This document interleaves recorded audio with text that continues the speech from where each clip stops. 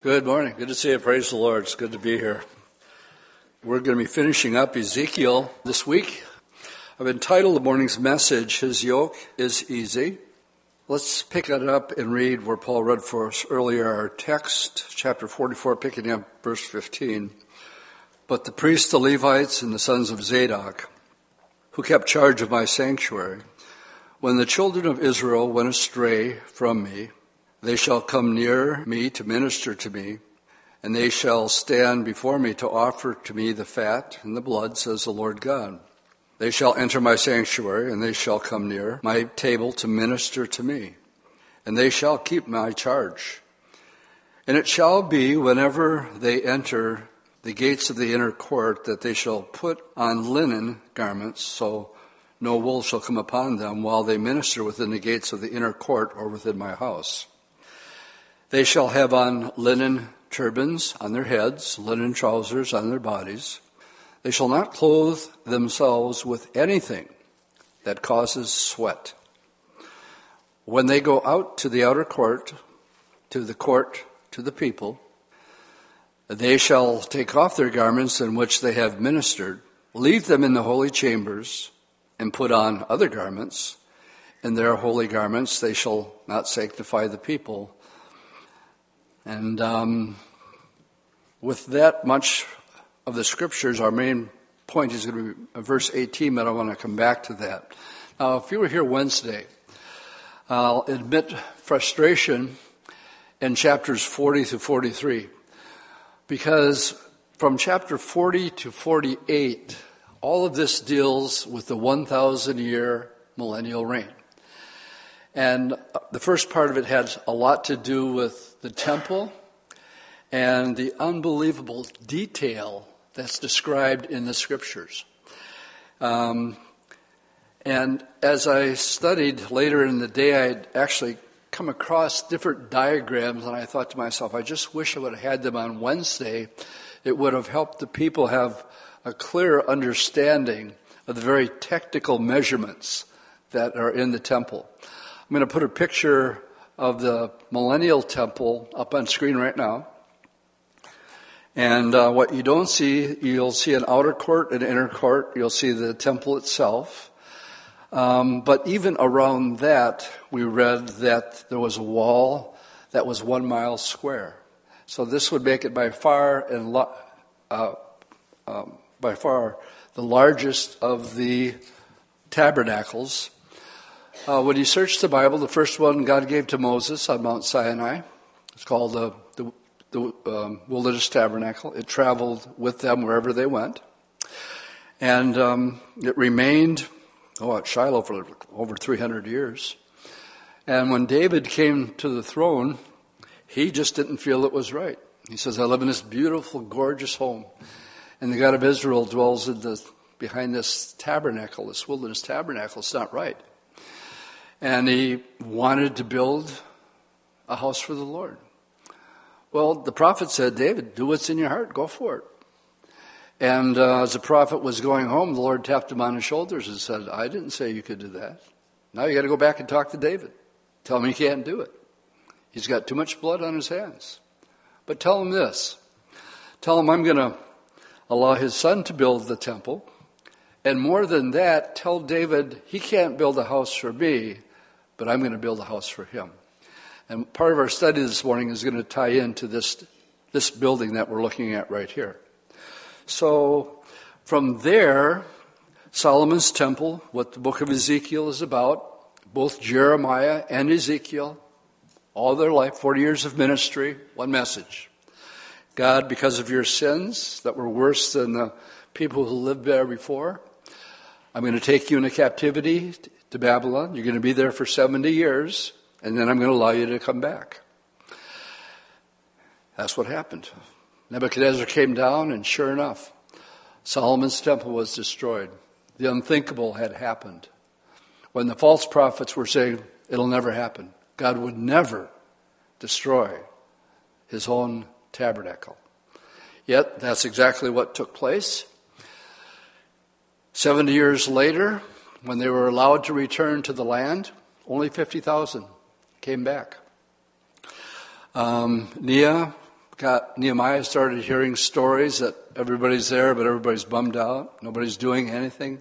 The wall isn't being built. The tabernacle's not being built. And so the books of Nehemiah, Ezra, we talk about Zerubbabel, they went to encourage the people to build another temple. And they did. But compared to Solomon's, it was nothing. And so when we come to the time of Jesus and King Herod, to impress the Jewish people, he greatly enlarged what we call Herod's temple.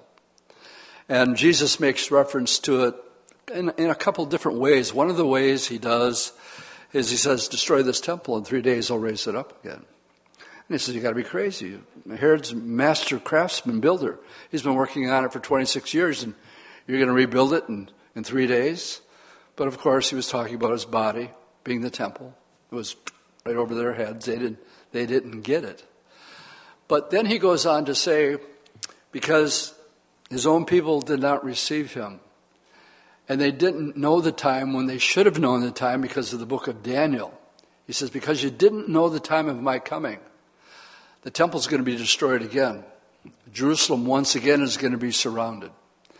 And the temple will be destroyed. There won't be one stone left upon another. Well, either it happened or it didn't. 38 years later, on 70 AD, Romans came down and they destroyed the temple. There has not been a temple. The Jews have not been in the land for the last 2,000 years. And so that brings us to the next temple that is talked about in the book of Daniel. Jesus reaffirms it in Matthew 24 that there will be another temple. I have friends in Israel that have been working on this since I've been going since 1979 when I first met Rabbi Richmond, and their whole life is dedicated to the rebuilding of this temple. And they have the instruments, the garments, all that's set and ready to go. There will be another temple. I call it the tribulation temple, because in Daniel it says that the Antichrist is going to make an agreement with the Jewish people, but he's going to break his covenant, his peace treaty, halfway through a 7-year deal. In other words, after 7 years, he breaks his promise. Paul in 2 Thessalonians chapter 2 says, concerning the Antichrist, that he's going to go into the temple, the Antichrist, and he's going to show himself that he is God. So Daniel says there's going to be this coming temple. Jesus mentioned it. Paul talks about it. Revelation 13, we have it. And so that temple will exist for 7 years. It will be destroyed at the end of the bowl judgments, along with everything else on planet Earth, before the Lord enters into what we're studying right now. And now we come to another temple. Now we're in the millennial reign. Who's allowed to go into this 1,000-year reign? Well, when Jesus returns, according to Matthew 25, the first order of business is to separate the sheep from the goats. So everybody that goes into the kingdom that we've been praying for all our life, our Father who art in heaven, hallowed be thy name, thy kingdom come. This is what we're talking about here, the kingdom. Well, everybody who enters in is saved. This temple will last for 1,000 years. Now, on Wednesday night, from chapter 40 to 43, we went through the incredible details. And I thought, how can we make this easier so people can wrap their head around this? And I found a chart. I'm going to put it up. Not going to spend too much time on it. But here, it actually mentions the inner court, the outer court, where the temple is. And I think they're working on it in the back room there. There it is. Guys, this is extra credit. Easy to do. But we can get bogged down because the detail is so incredible. What this person in this chart, and there's many charts that you can Google and get, it just lays it out. It shows what is what and where it is. And you can Google this, and it'll show you the inner court, the outer court, the different chambers, the kitchens, the special room for the prince, the special room for the priests. It's all laid out in detail. So you can take that down now. And that brings us to chapter 44, which I wanted to do on Wednesday, but simply ran out of time. And so we're picking it up. And what we have now, we not only have the temple, but as we read chapter 44, we have what's called the duties of the priests. And I've highlighted our text this morning where we find them working. And even though there is a temple on planet Earth for 1,000 years, it will be someplace that we can go to. It'll be someplace that we will visit, but it's not where we live. We, the church, are the bride of Christ. And the Lord says, I'm going to prepare a place for you, that where I am, you're going to be also. So where's the Lord? Well, Revelation chapter 21, 22 gives us pretty much detailed, a description of the New Jerusalem. It's 1,400 miles long, it's 1,400 miles wide, and it's 1,400 miles tall. It has 12 different layers to it. Has 12 different gates that you can enter into it. And my house is somewhere in there. But then it goes on to say, in the New Jerusalem there is no temple, but the Lord God Almighty. And there's no sun and there's no moon. For the light that comes just from the Father and the Son is going to refract through these gems, because the different layers of the New Jerusalem are all precious stones. And the streets, we talk about the streets of pure gold, but it says transparent gold. And so we're trying to put into words something that's beyond being able to describe in beauty, because you have the Shekinah glory of God from the in going out, reflecting through all these precious stones. That's your home. No temple there. What we're studying here is on planet Earth. And it has a temple. And as we pick it up, we have 3 Bible studies, and we should be out of here by 3, no problem at all. Packers aren't playing, you don't have to worry about a thing. Badgers are through, so what do you got? Here we go. I'd like to look at it in 3 different parts this morning, because there's things here that trip people up, stumble them. They say, how could there be sacrifices, sin sacrifices, during the millennium? So one of the things we'll look at is what's the worship like during this period of time? Why is there animal sacrifice for 1,000 years? We'll address that. And the reason I picked this portion of Scripture is how to project yourself as a Christian in work of ministry. And the reason I chose verse 18 is very, very important, because the way they could do it, they weren't allowed to wear anything that produced sweat. And so the message is going to be based a lot around Scripture, but more importantly, what I'd like you to see today is how we represent the Lord. Here's one of the perks of being in the second service. It's in the back of my head in the first service, but I know I'm a time restraint and I'm past my time. And the question is, does God really care how we represent Him before people? And I would say absolutely yes. Let me give you an object lesson that kept Moses from going into the promised land. The people complained they were thirsty. And 1 Corinthians 10 verse 4 says that the rock that followed them around, that produced water, that rock was Christ.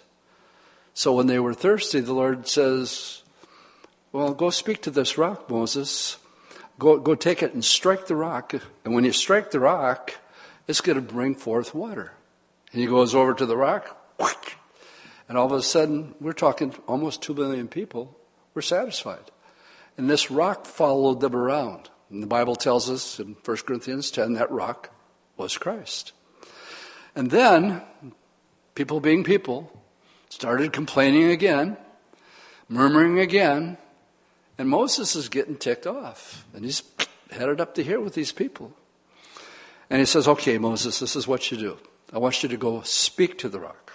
Did you hear me? Not strike, but speak. Just speak to the rock, and it'll bring forth the water. So Moses goes up on the rock, and he takes his rod, and he says, must I strike this rock? And he came down and he hit it twice, struck it twice. And God, being gracious, water comes out abundantly. People are satisfied. And then the Lord goes, Moses, we're going to talk. What did I tell you to do? I told you to go over and speak to the rock. I did not tell you to hit it. I told you to speak to it. And he goes, so what's the big deal? Well, if Jesus is the rock, he only needs to be smitten once. Jesus was smitten once. He never has to be smitten again. Once smitten once, all you have to do is talk to him. And we're to come boldly before the throne of grace. Now here's my point. He says, Moses, you completely misrepresented me before the people. People think I'm mad at them because of your actions. You're representing me before the people, and now the people think that I'm mad at them and don't love them. And so does it matter how we project ourselves as Christians as far as the Lord is concerned? There's a lot of preachers out there that are trying to get you to be persuaded, man, God signed your number. And they can pour out the condemnation real easy. The fact of the matter is, now that the rock has been smitten, you don't have to worry about it. All you have to do is pray and talk to him, and he'll bring forth all the water that you need to be satisfied. So the first service didn't get that. Aren't you glad you came to service too? Why is there animal sacrifice in the work of the ministry? All right, let's go back. Let's just talk about the worship part of it. Let's go to chapter 43. Chapter 43, verses 1 through 7. When Solomon dedicated his temple, the one that Nebuchadnezzar destroyed, the day it was completed, he prayed, and after the prayer, we have the Shekinah presence of God actually coming and dwelling in Solomon's temple. So much so, and so thick was the presence of God, that the priests couldn't do their work. They had to leave because of the God's glory was there. Because of Israel's sin, God was patient. He was patient. He sent his prophets, warned them. They wouldn't listen. Matter of fact, we read in the New Testament concerning the prophets, the Lord says, which of the prophets didn't you kill that I sent to you? And as a result, God's presence, we read, one day leaves Solomon's temple, goes through the eastern gate, goes up to the Mount of Olives, and then is taken up, and you never see God's presence again. Now, in the kingdom age, when you get to chapter 43, now for 1,000 years, let's pick it up in verse 1, the return of God's glory. Afterwards, he brought me to the gate that faces towards the east. And behold, the glory of the God of Israel came from the way of the east. His voice was like the sound of many waters, and the earth shone with his glory. It was like the appearance of the vision which I saw, like the vision which I saw when I came to destroy the city. The visions were the visions which I saw by the river Chebar, and I fell on my face. And the glory of the Lord came into the temple by the way of the gate which faces towards the east. The Spirit lifted me up and brought me into the inner court, and behold, the glory of the Lord filled the temple. And then I heard him speaking to me from the temple while a man stood beside me, and he said to me, Son of man, this is the place of my throne, and the place of the soles of my feet, where I will dwell in the midst of the children of Israel forever. No more shall the house of Israel defile my holy name, nor shall their kings or their harlotry or their carcass of their kings on their high places. Here God says, I'm returning, and I'm staying here forever. The millennium means 1,000 years.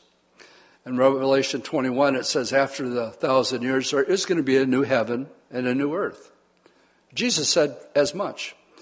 He said, heaven and earth will pass away, but not this book. Ooh, think about that. Heaven and earth will pass away, but not this book. And he says, I honor my word even above my own name. So here, he talks about the importance of his name, but he says he honors this book, which will endure forever and ever and ever. And I go, wow. So what we have here, though, is a temple with God's Shekinah glory, but it's clear in Revelation that the throne, and not a sanctuary or temple, but the Lord himself and the Father are in the New Jerusalem. So who do we have in a position of leadership? And for that, please go back to chapter 34, because it clearly tells us that the Lord is going to have King David be a representative of the Lord during this time. Now think this through with me. We are involved on earth during this 1,000 years. We'll be starting Revelation on Wednesday evenings, and when we get to the promises to the 7 letters to the 7 churches, here's one of the promises. He says, you are going to rule and reign with me on the earth. So that's what we know ahead of time. Something to look forward to. What will it be? What will it entail? Some sort of, I'm sure, administrative roles that the Lord has for us on planet Earth. And we read here in chapter 34, verse 23, I will establish one shepherd over them, and he will feed them. My servant David, he will feed them and be their shepherd, and I, the Lord, will be their God. And my servant David, a prince among them, I, the Lord, have spoken. Jesus is going to allow David to have this oversight. Now remember, go back to what he wanted to do. Nathan, go tell David he can't build me a house, but tell him I'm going to build him one. Oh. Yes, it has to do, he understood that his lineage would bring forth the Messiah. That's why Jesus is called the Son of David. But it also goes farther than that with the implication that his rulership is going to be over feeding the flock during the 1,000-year period of time. Look at verse 14. What will he do? I will feed them in good pastures, and their foals shall go up in the high mountains of Israel. There they shall lie down in a good fold and feed in rich pastures on the mountains. And I will feed my flock, and I will make them lie down, says the Lord God. I'm looking forward to meeting David. I mean, talk about a guy with the full package. He was a musician's musician. Saul said, I need somebody to comfort me when I'm going through my hard times. Who's the best? Oh, there's a kid Bethlehem. His name's David. Nobody can play like him. So he was called. Half of the Psalms, almost half, 70 plus, all written by David. So he's not only a musician, but he's a songwriter. And then he's a man's man, because Saul has killed his thousands, but David his what? Tens of thousands. That was the reason he was a warrior's warrior. And so what is he known for with all these attributes that he has? He's known for a man who's got a heart for God. And that's who the Lord wants as a representative. And he wants that message to be fed to the flock. And I think it's the greatest thing. King David is going to be king on planet Earth for 1,000 years. And so now that that's established, I think the scriptures are very, very clear on this point. Also, there will be dramatic changes in the earth itself, according to the book of Romans. For the curse will be removed. And again, I didn't share this in the first service, but when they put that crown of thorns on Jesus, why did they do that? Well, they were mocking him as being a king. But why thorns? Thorns, when the curse came, he said, I cursed the ground. Now it's going to bring forth thorns and thistles. And Adam, you're going to have to work it. So what does that mean? Well, before God cursed it, there was no thorns or thistles. So what do we have being judged here? You have the curse literally being placed, literally, as a sign, being placed upon Jesus and being judged. No more thorns. No more thorns during the tribulation. The lion will lay down with the lamb. The earth is under a curse. Romans 8 says this, for the earnest expectation of the creation eagerly awaits for the revealing of the sons of God. For the creation was subject to futility, not willingly, but because of him who subjected it in hope. Because the creation itself also will be delivered from bondage, or the curse of corruption, into the glorious liberty of the children of God. For we know that the whole creation groans and labors with birth pains together until now. And not only that, but we also, the first fruits of the Spirit, we ourselves groan with ourselves. The older I get, the more I groan. The more pains and aches I have. Currently, it's my shoulder. So we groan, eagerly awaiting for the adoption, the redemption of our body. What a precious promise we have in 2 Corinthians 5. We know, I like Paul's certainty, we know that when this tent, this piece of meat here, comes to an end, that we have another home, not made with hands. It's eternal in the heavens. Never have to sleep unless you want to. Never have to eat unless you want to. And the capacities, I believe, would be the same that Jesus had while he was here. He was walking in and out of walls. He was popping up here and popping out there.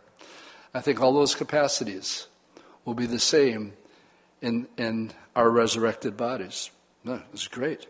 It will be a time of God's holiness that will be manifested. The people that were called to be a light did just the opposite. They made the God of Israel that they were representing something that he was not, but not during the millennial reign. The book of Zechariah has 14 chapters. The last 2 verses tell us this about this period of time, the millennium. In that day, holiness to the Lord will be engraved on the bells of the horses. The pots in the Lord's house shall be like the bowls before the altar. Yes, every pot in Jerusalem and Judah will be holiness to the Lord of hosts. Everyone who sacrifices will come and take them and cook in them. And in that day there shall no longer be a Canaanite in the house of the Lord of hosts. So what is going to be dominant is God is going to be glorified the way he should be. And his holiness will be preeminent. And it'll be written everywhere.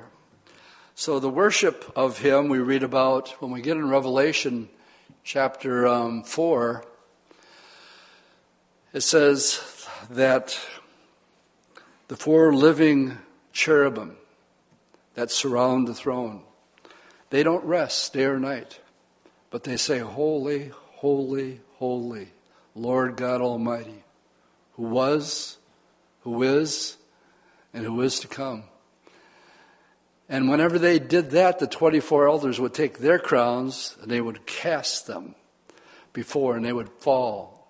And they would acknowledge the holiness and the greatness of God and his worship. You ever wonder why you were created? You ever wonder why you are? You were created to worship your Creator. Good place for an amen. That's why you are. But more than that, it's a love story. This book of Ruth is all about that.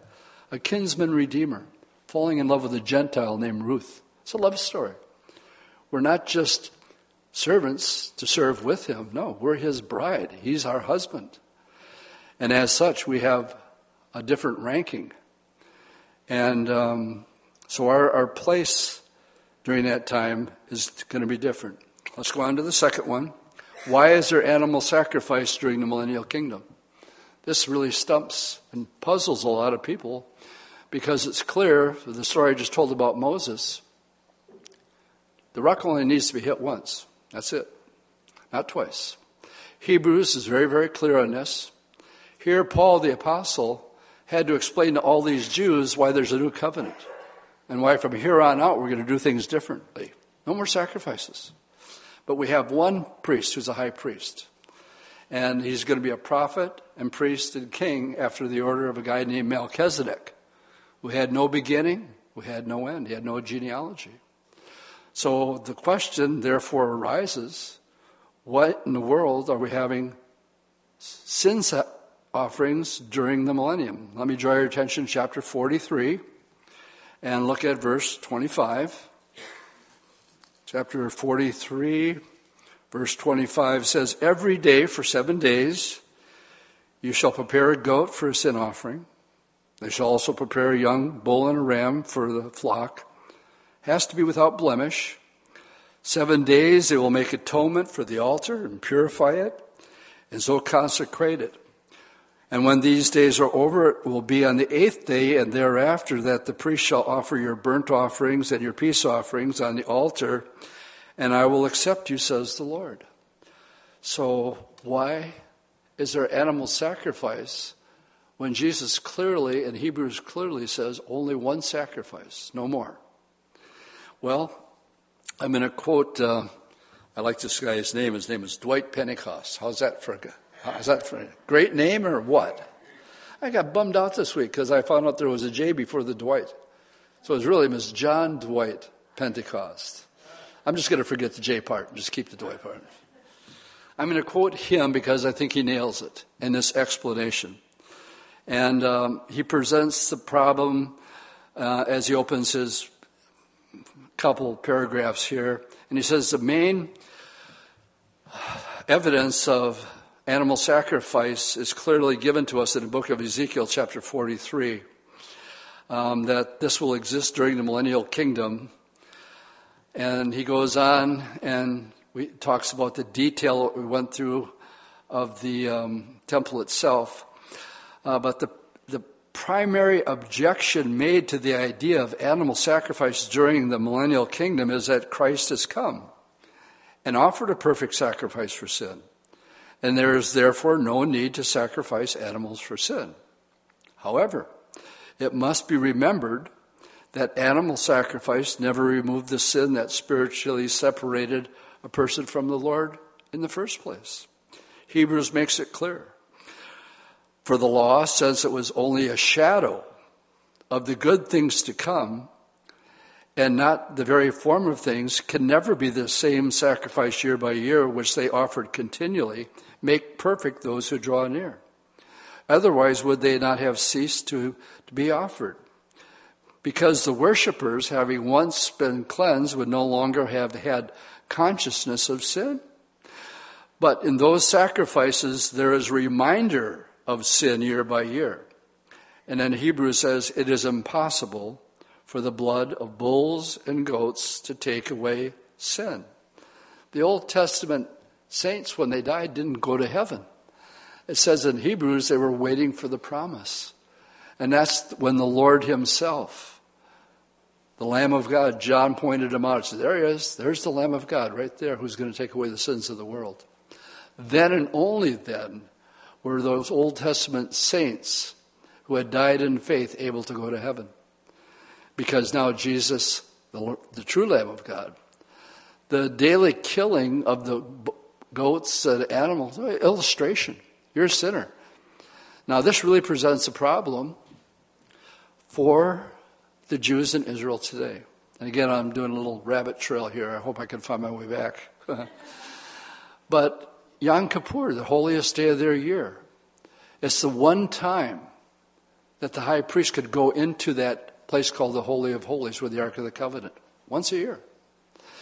And then he would make atonement first for himself, and then they would tie a rope around his leg just in case he didn't confess all of his sins and make things right. Because if he went in there and things weren't right, he would die.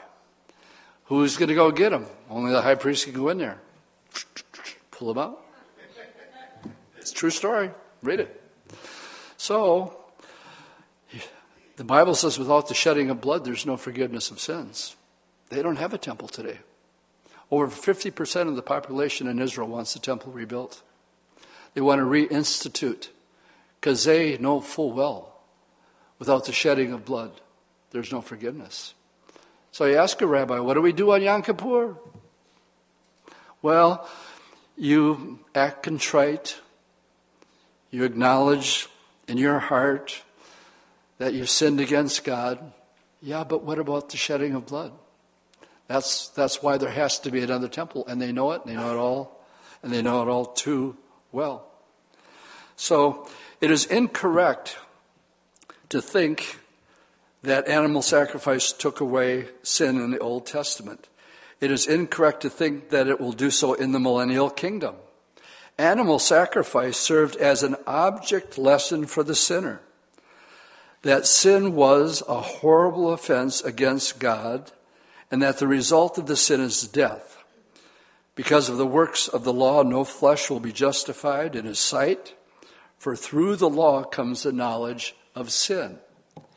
Most premillennial scholars, we at Calvary Chapel are premillennial, agree that the purpose of the animal sacrifice during the millennial kingdom is a memorial in nature.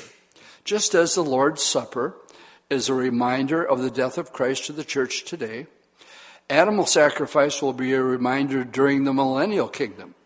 To those born during the millennial kingdom, animal sacrifice will again be an object lesson. Most of Ezekiel are object lessons that the Lord has Ezekiel do. Here's just another one.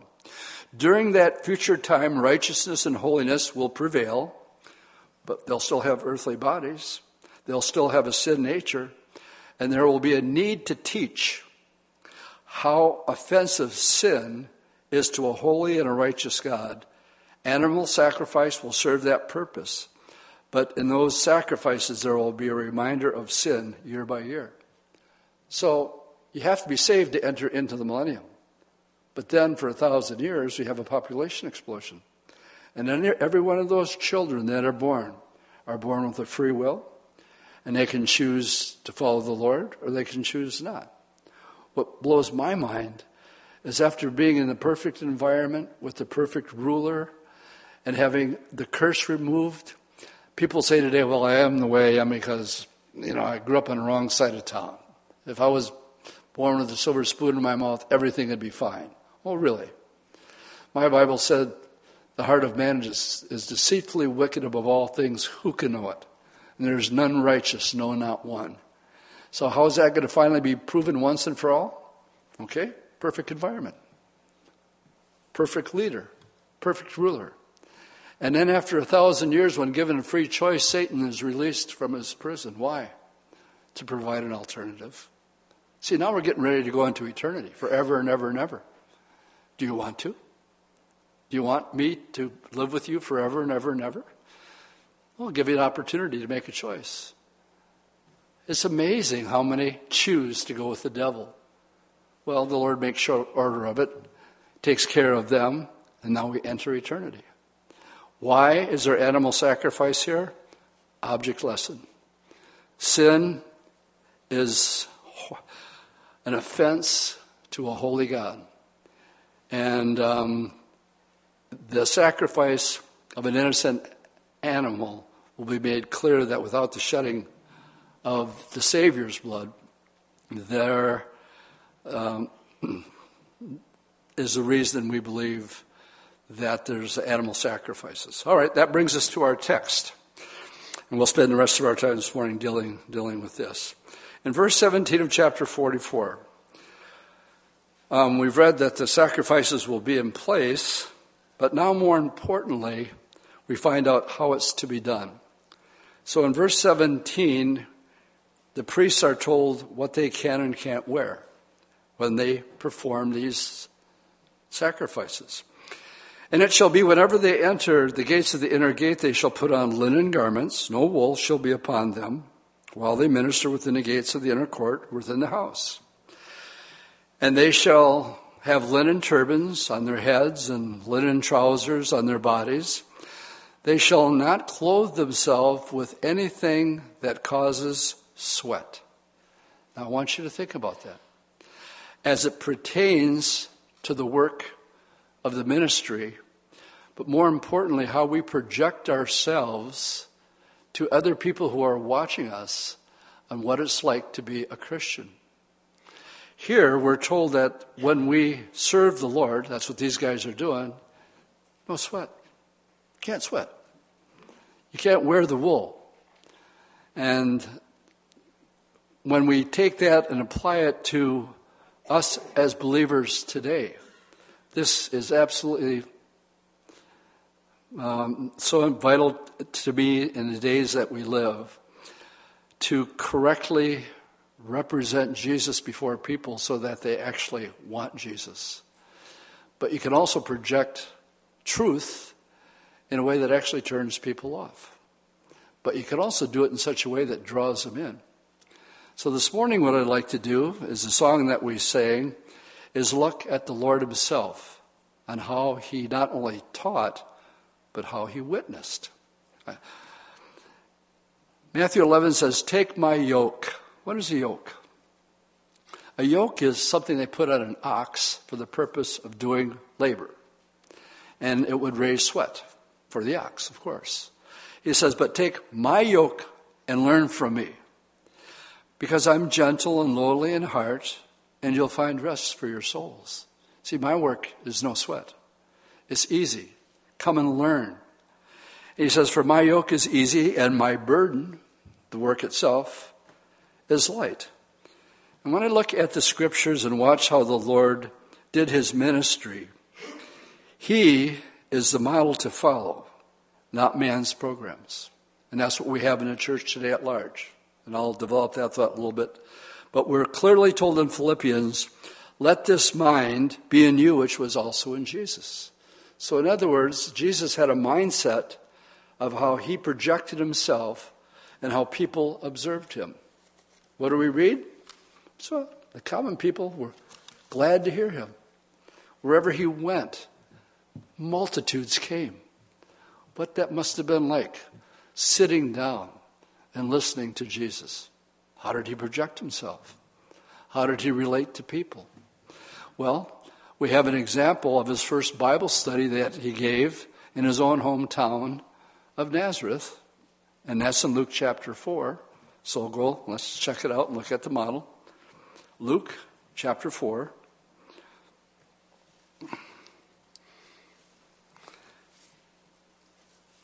John has baptized him.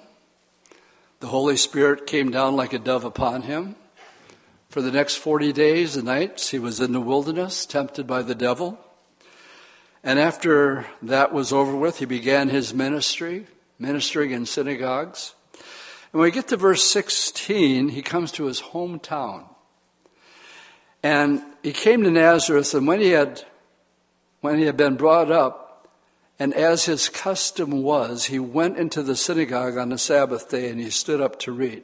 Let's just stop there for a second. Jesus had a custom. He had priorities. And one of those priorities was being in a synagogue on the Sabbath. I think we should follow that example. It says in Hebrews, don't neglect the fellowship of the saints. And then he says, and even do it more and more and more as you see the day approaching. All right, simple question. Do you see the day of the Lord approaching more and more and more? What the Bible tells us to do? Touch this world lightly, and don't forsake the fellowship of the saints. And do it more as you see the day approaching. This was his custom. This is what he did. We should have our priorities. We should be here worshiping the Lord on Sunday morning. Amen? We should be here studying the Word of God from Genesis to Revelation every Sunday morning. Amen? And then we should have communion. And then we should have fellowship. And here's the model that comes out. But what interests me, if Jesus is going to teach, I ask the question, how did he do it? What was his style? So we read here, they handed him the book of Isaiah, and when he had opened the book, he found the place where it was written. So he actually is looking for a portion of Scripture. Now, just imagine Jesus doing this. And the first thing that he says is, the Spirit of the Lord is upon me. I wonder how the Lord spoke that. You know how I'm pretty sure he didn't say it? The Spirit of the Lord is upon me. Glory, brother. Wipe off a little sweat here. The Spirit of the Lord is upon me. Why do I do it? Because I just took you from a state of mind how Jesus would have spoken those words. And I completely put the attention on myself. And I got you away from the Word of God, and I got it on me. And there are so many ministries out there that they're so easy to see through. And I think they're going to be held accountable for it the same way that Moses was. Mo, you misrepresented me before people. I'm not angry with them. I love them. And you make sure that that comes through. You know, I'm fortunate. I don't know if I would be in churches today if it wasn't for Calvary Chapel. And I mean that sincerely, because when Judy and I are in Phoenix, they got all these Christian programs on there. And I look at these guys, and they're either on the take or they're putting on this show that's so over the top. I thought, why would anybody ever want to be a Christian? I certainly wouldn't. I was fortunate growing up, and we have what we call Chuckisms, and that's a saying that Chuck would say, and he actually lived it. One of them is where God guides, he provides. That's a Chuckism. Another one was this. And when it comes to teaching God's Word, he says, simply teach the Word simply. Don't make a big deal out of it.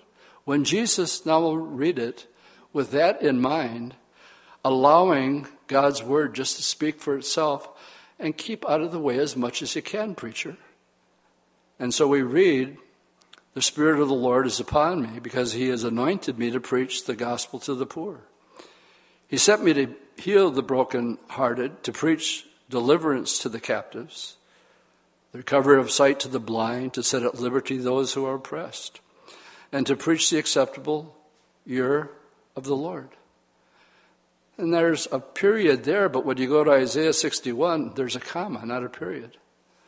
And after it says, and to preach the acceptable year of the Lord and the day of his vengeance. But he didn't say that. He stopped in the middle of a sentence and closed the book. Because that day is a great tribulation period, and that wasn't being fulfilled that day. Only this was being fulfilled that day. So what I want you to see, though, is it tells us how he did it in the next couple verses. He closed the book, gave it back to the attendant, sat down, and the eyes of all who were in the synagogue were fixed on him, and they began to say to them, today the scripture is fulfilled in your hearing. And they bore witness to him, and they marveled, now notice this, it should be underlined, at the gracious words. Well, now we were just told how he presented this, graciously, which proceeded out of his mouth. And they said, isn't this the carpenter's kid? But they were amazed that not only what he said, but he said it in such probably a gracious, well, that's what the Bible tells us. He was gracious. And that's the way he presented himself. How about when it comes to witnessing? When we share the gospel with people, you can either turn them off or open them up. How did Jesus do it? Well, let's go to John chapter 5. John chapter 4.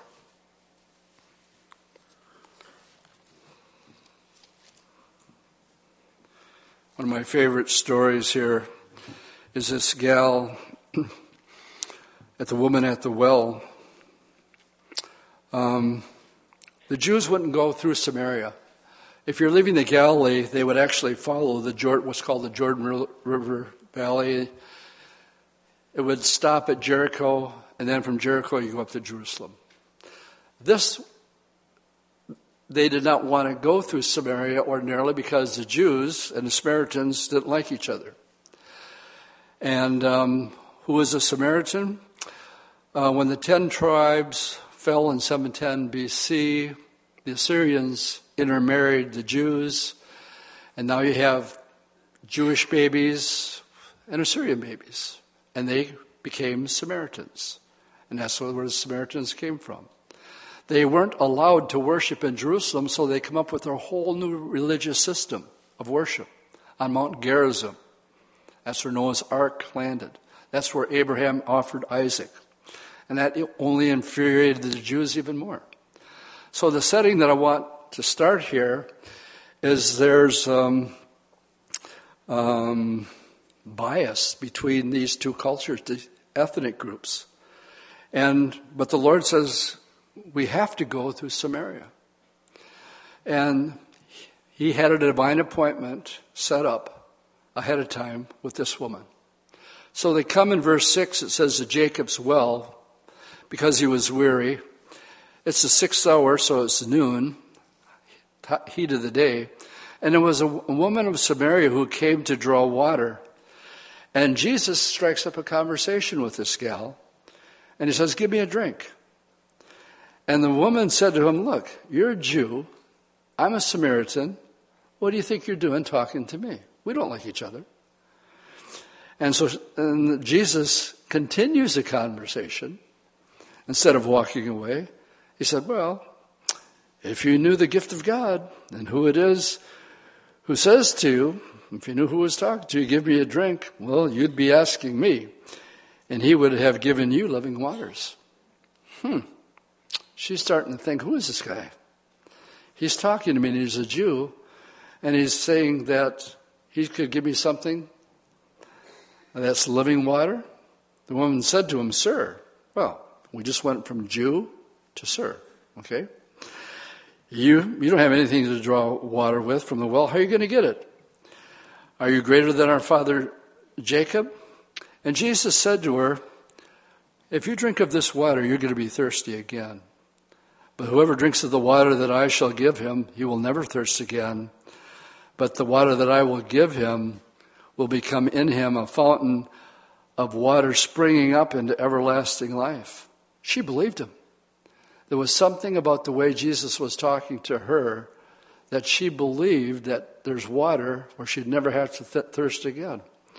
And she said, sir, give me this water so that I don't have to come here. And he said, okay, and just go call your husband first and have him come here. And she hems and haws a little bit and says, well, I don't have a husband. And Jesus said, that's right. You've been married 5 times, and you're living with a guy right now, so I guess you're telling me the truth, that you're not married. And that blew her mind, because nobody knew that. Nobody knew that. But just Jesus knew it. What's he doing here? Deep down inside of this woman, now it goes from Jew to sir, I perceive you're a prophet. Now Jesus' status is really growing with this woman. And now he gets to the reason that Jesus is there. Here's a woman, heat of the day. You don't draw water to heat of the day. You do it at night or in the morning. At least you do in Haiti. It's too hot to do it during the day. You see, this woman had a reputation. This woman, I think, was deeply hurt. She tried every man she could. Didn't work out. Now she's trying it again, but this time just living together. And Jesus knew how desperate this woman was. And he seeks her out. And as he seeks her out, he begins to draw her out. And now, what's really deep down inside of this woman comes to the surface. Because what was deep down inside, being a Samaritan, she says, you Jews say that Jerusalem is supposed to be where we worship, but the Samaritans say on Mount Gerizim. I want to know, which is it? You tell me. That was deep down inside. What and how did he do it? Well, Proverbs 20 verse 5 says this. Counsel in the heart of man is like deep water, but a man of understanding will draw it out. Another way of saying it is this. You can read a person, you can become all things to all people, and you can open them up or you can close them up. What did Jesus do here? There was things deep down inside of this woman she wanted an answer to. And what did the Lord do? He brought him right to the surface. And he answered her question. His answer surprised her. Jesus says, neither. Neither? No. He says, the day is coming, and now is, when the Father will seek people to worship him in spirit and in truth. And now she's got the suspicion that she's talking to somebody very, very special here. And in verse 25, the woman said to him, I know that the Messiah is coming.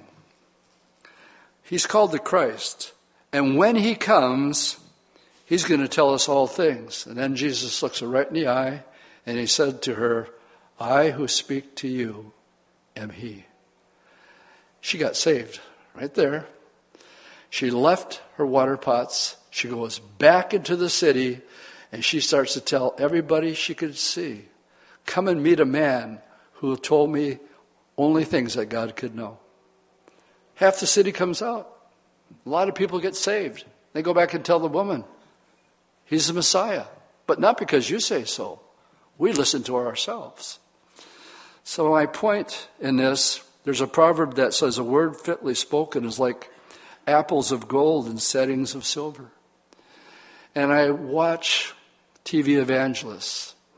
And I watch the Three-Ring Circus that Hillsong puts on and the performances that are there.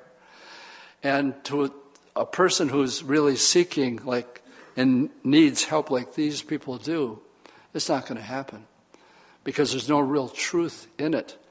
It's a facade. You know, the facade is something you put out there that's not real. And that's all it is. And the most common of people can see through it. And then at the end, they sell their book. And they're just waiting for it to come. Jesus didn't have anything to sell. So all he wanted to do was to set her free. And she's set free, and she's born again, and she's in the kingdom today. And so how did Jesus witness to people? Well, we're told when it comes to doing that we are to be wise. He says, I send you out as sheep in the midst of wolves. Therefore, be wise as serpents, but be harmless as doves.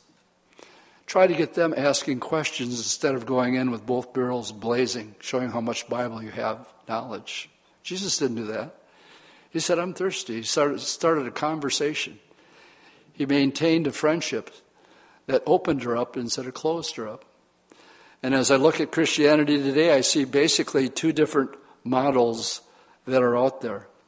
And I'll begin to close it up with that today. Basically today we have two different models on serving the Lord. And as we study the life of Jesus and his nature, one of our main scriptures that the Lord gave Chuck when we started Calvary Chapel is Zechariah 4:6, where it's not by power, not by might, but by my Spirit, says the Lord. No sweat. I'm going to do it. It's not going to be the work of man or his programs. It's not going to be power. It's not going to be might. It's not going to be a charismatic personality who's a motivational speaker that's going to do it. It's going to be my Spirit. And unless it's my Spirit, it might sound Christian, but it really won't be. Not by power, not by might, but by my Spirit versus what? Spirit-led versus purpose-driven. Yeah, that's a play on words. Warren Smith wrote a book on it called Deceived on Purpose.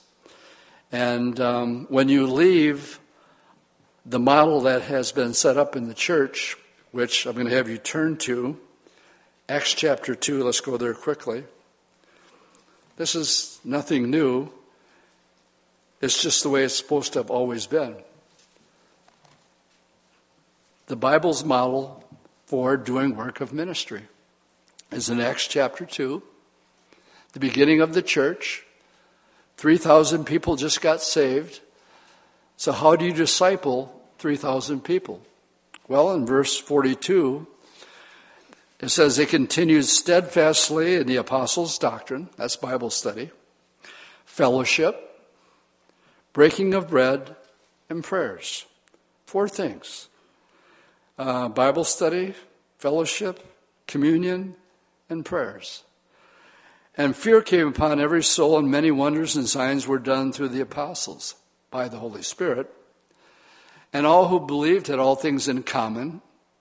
They sold their possessions and goods, divided equally. They shared. They continued daily in one accord in the temple.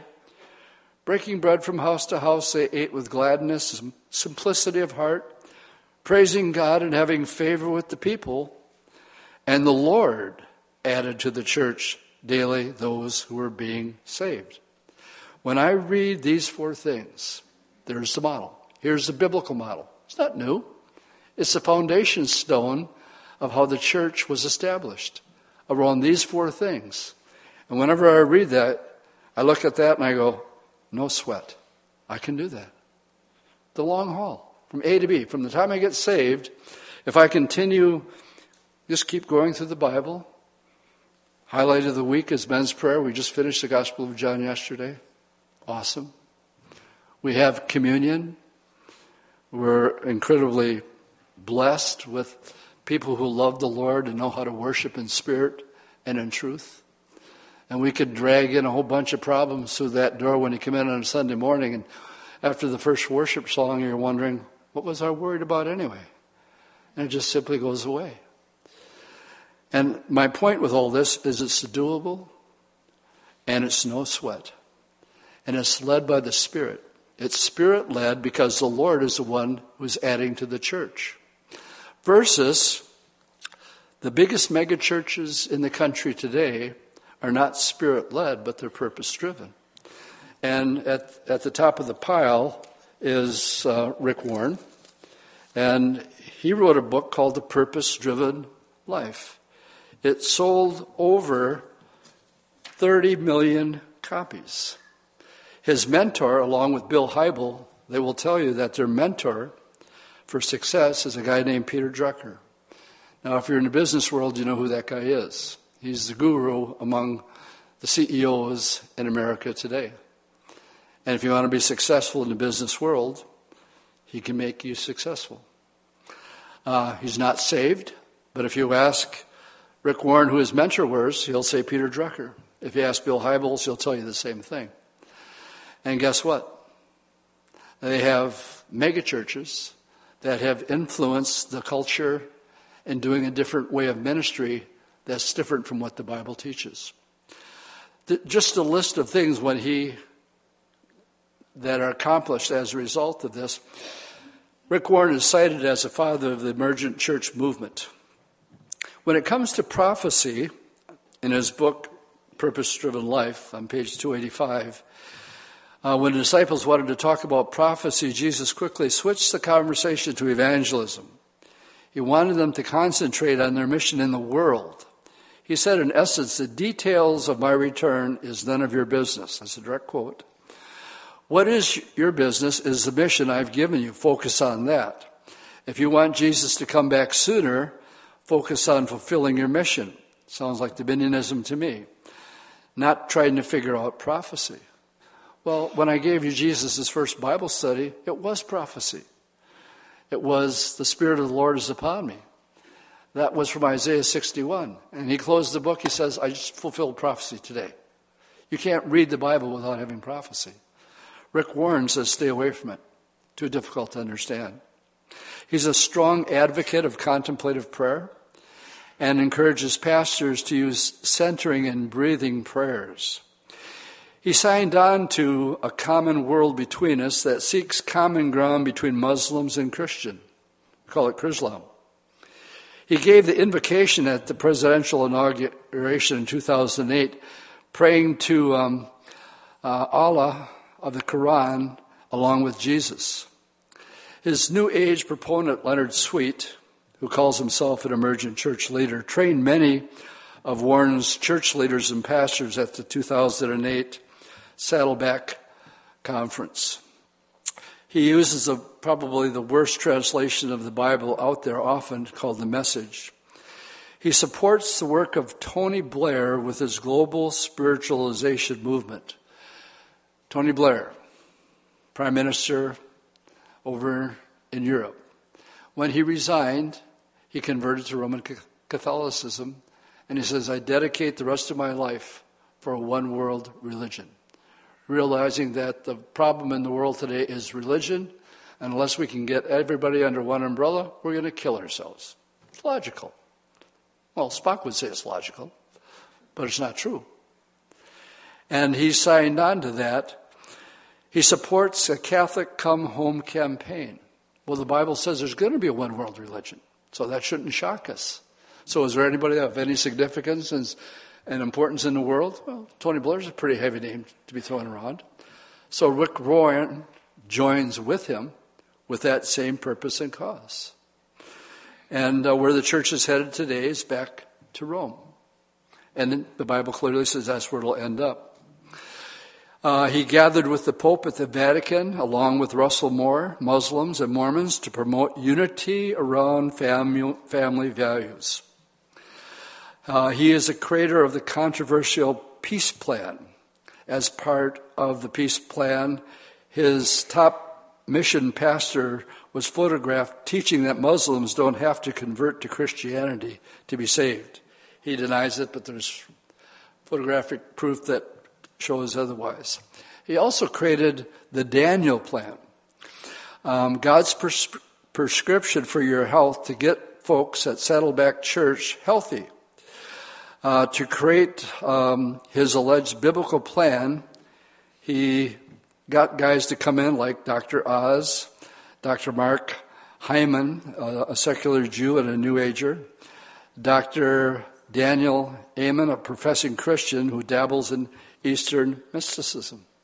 A lot of works, a lot of activity, and a lot of sweat. All man-produced. And all lining up with exactly what the Bible says is going to happen in the last days. He's also Bill Hybels' mentor. Okay, let's close this thing up this morning by turning to the book of Ephesians and ask a simple question. So here's how it works. We're making our way through Ezekiel. And in Ezekiel, we have the priest doing the work of ministry. And then the Lord tells the priest, no sweat. My yoke is easy. My burden is light. I'll give you a simple layout on how to do ministry. Be in Bible studies, fellowship with one another, have communion, go to men's prayer. Very, very doable. No sweat. I can handle that easy. Not only can I handle it, I love it. And when it comes to studying God's Word, give me all you got. Feed me, feed me, feed me, feed me. Just keep giving. And once you've been brought up with that, gang, nothing can top it. Everything is second place because nothing satisfies the soul like God's Word. That's a good place for an amen. Man can't live by bread alone, but by every word that comes from Him. And so, in Ephesians 4, verse 10, it talks about Jesus going to heaven. He who descended is also the one who ascended above all things, and that He might fill all things. He told His disciples, unless I go to heaven, I won't be able to send the Holy Spirit back. And when the Spirit comes, He says, don't do anything. Guys, and he probably looked at Peter, he says, Peter, especially you. So what does Peter do? The Holy Spirit hasn't come yet, and he's reading the scripture that says, hey, well, look, it says the one who betrays, we need to pick another disciple. And so they picked a couple guys out, and they threw lots, and they picked one of them. That was Peter's idea. You never read about him again. And that was Peter's idea. Peter, don't do anything until the Holy Spirit comes. So here he is, not listening to the Lord, but when the Holy Spirit comes, what happens? He gets up and gives his first Bible study. 3,000 people get saved. That's not bad for your first Bible study. And the Holy Spirit now had come, and now the Holy Spirit's on Peter. Do you understand what I mean when I say Spirit-led rather than purpose-driven? It's absolutely essential. Unless the Lord builds the house, men will labor in vain. Oh yeah, You might have 48,000 people in Houston, Texas.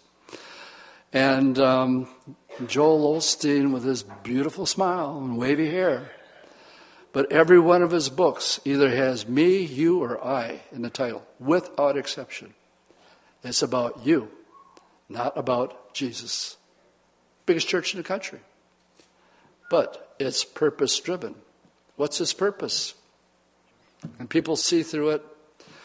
Anyway, getting back to the way it should be, he gave gifts, and this is how the ministry should work.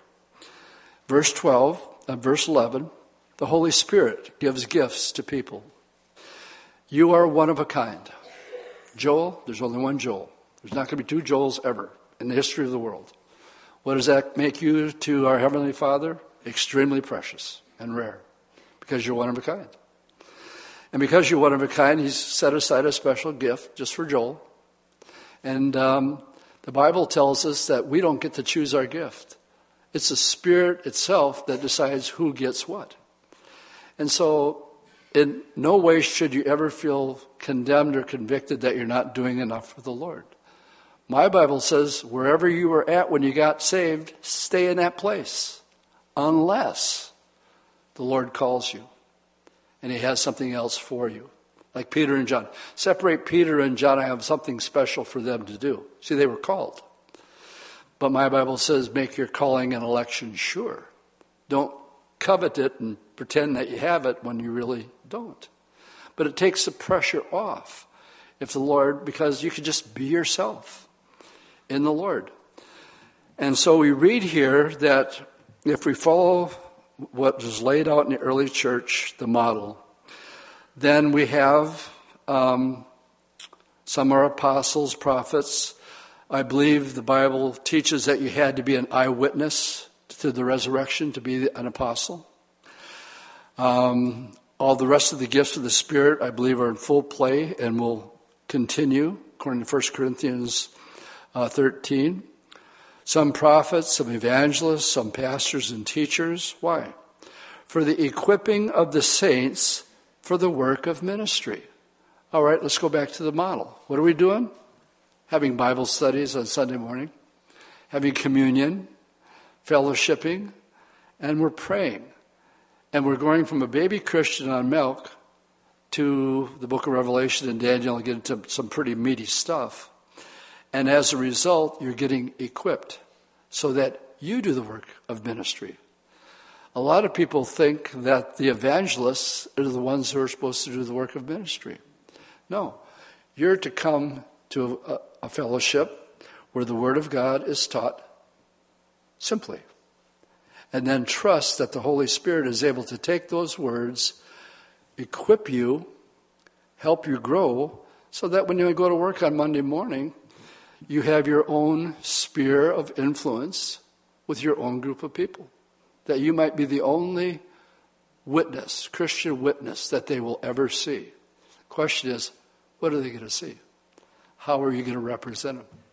You know, the Bible says that Jesus all he did is go around doing good. And if that's all you did your whole Christian life, that's pretty good. Because it's what Jesus did. He went around just doing good. And they were equipped.